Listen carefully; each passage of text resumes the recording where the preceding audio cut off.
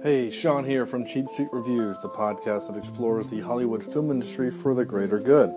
This will be episode 2 of our Anchor series of reviews, and we are reviewing the movie, I am reviewing the movie Fury, the 2014 Brad Pitt-led film Fury.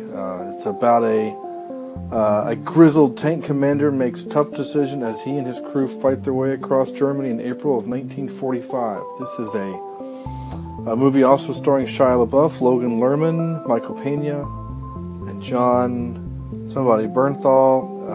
You would know him as the Punisher, and of course Logan Lerman is Percy Jackson, and we all know who Shia LaBeouf is. And I'm just going to go ahead and say it. Shia LaBeouf, really good in this movie. He is an intense character who has really kind of interesting things to say. He's kind of our preacher. Most war movies, there's always that kind of one religious guy. He's kind of our religious guy, and with deep emotions. You've got your hothead, loudmouth kind of a-hole. That would be the Punisher guy. No big surprise there. Michael Pena is kind of the class clown, goofball, kind of whatever. And then Logan Lerman is he's really our hero. He's brand new to the tank team, doesn't really know all their customs and rules, and frankly, he's new to war. He was kind of trained to be a clerk and ends up being the assistant tank driver to this tank, and frankly, it's rough for him.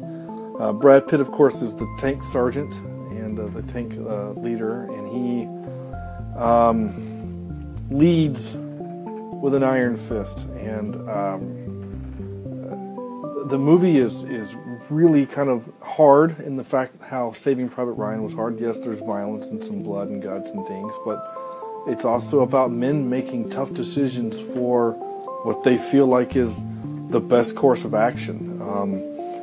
There's a really intense kind of emotional scene when they kind of liberate a German town, and Brad Pitt and Logan find themselves in the hospitality of these local women, and they are trying to basically have a moment of home, what normalcy is like, and of course the rest of the crew come in, and as typical guys, soldiers could be from that time, I don't know,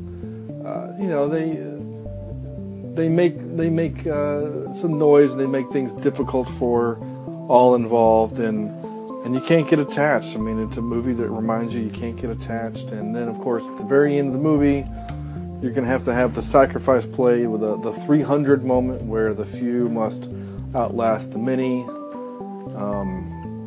So it's a good movie. I really liked it. I don't remember if it's based on true events or not. I can't remember, but it was really good, and again, hard to watch at sometimes.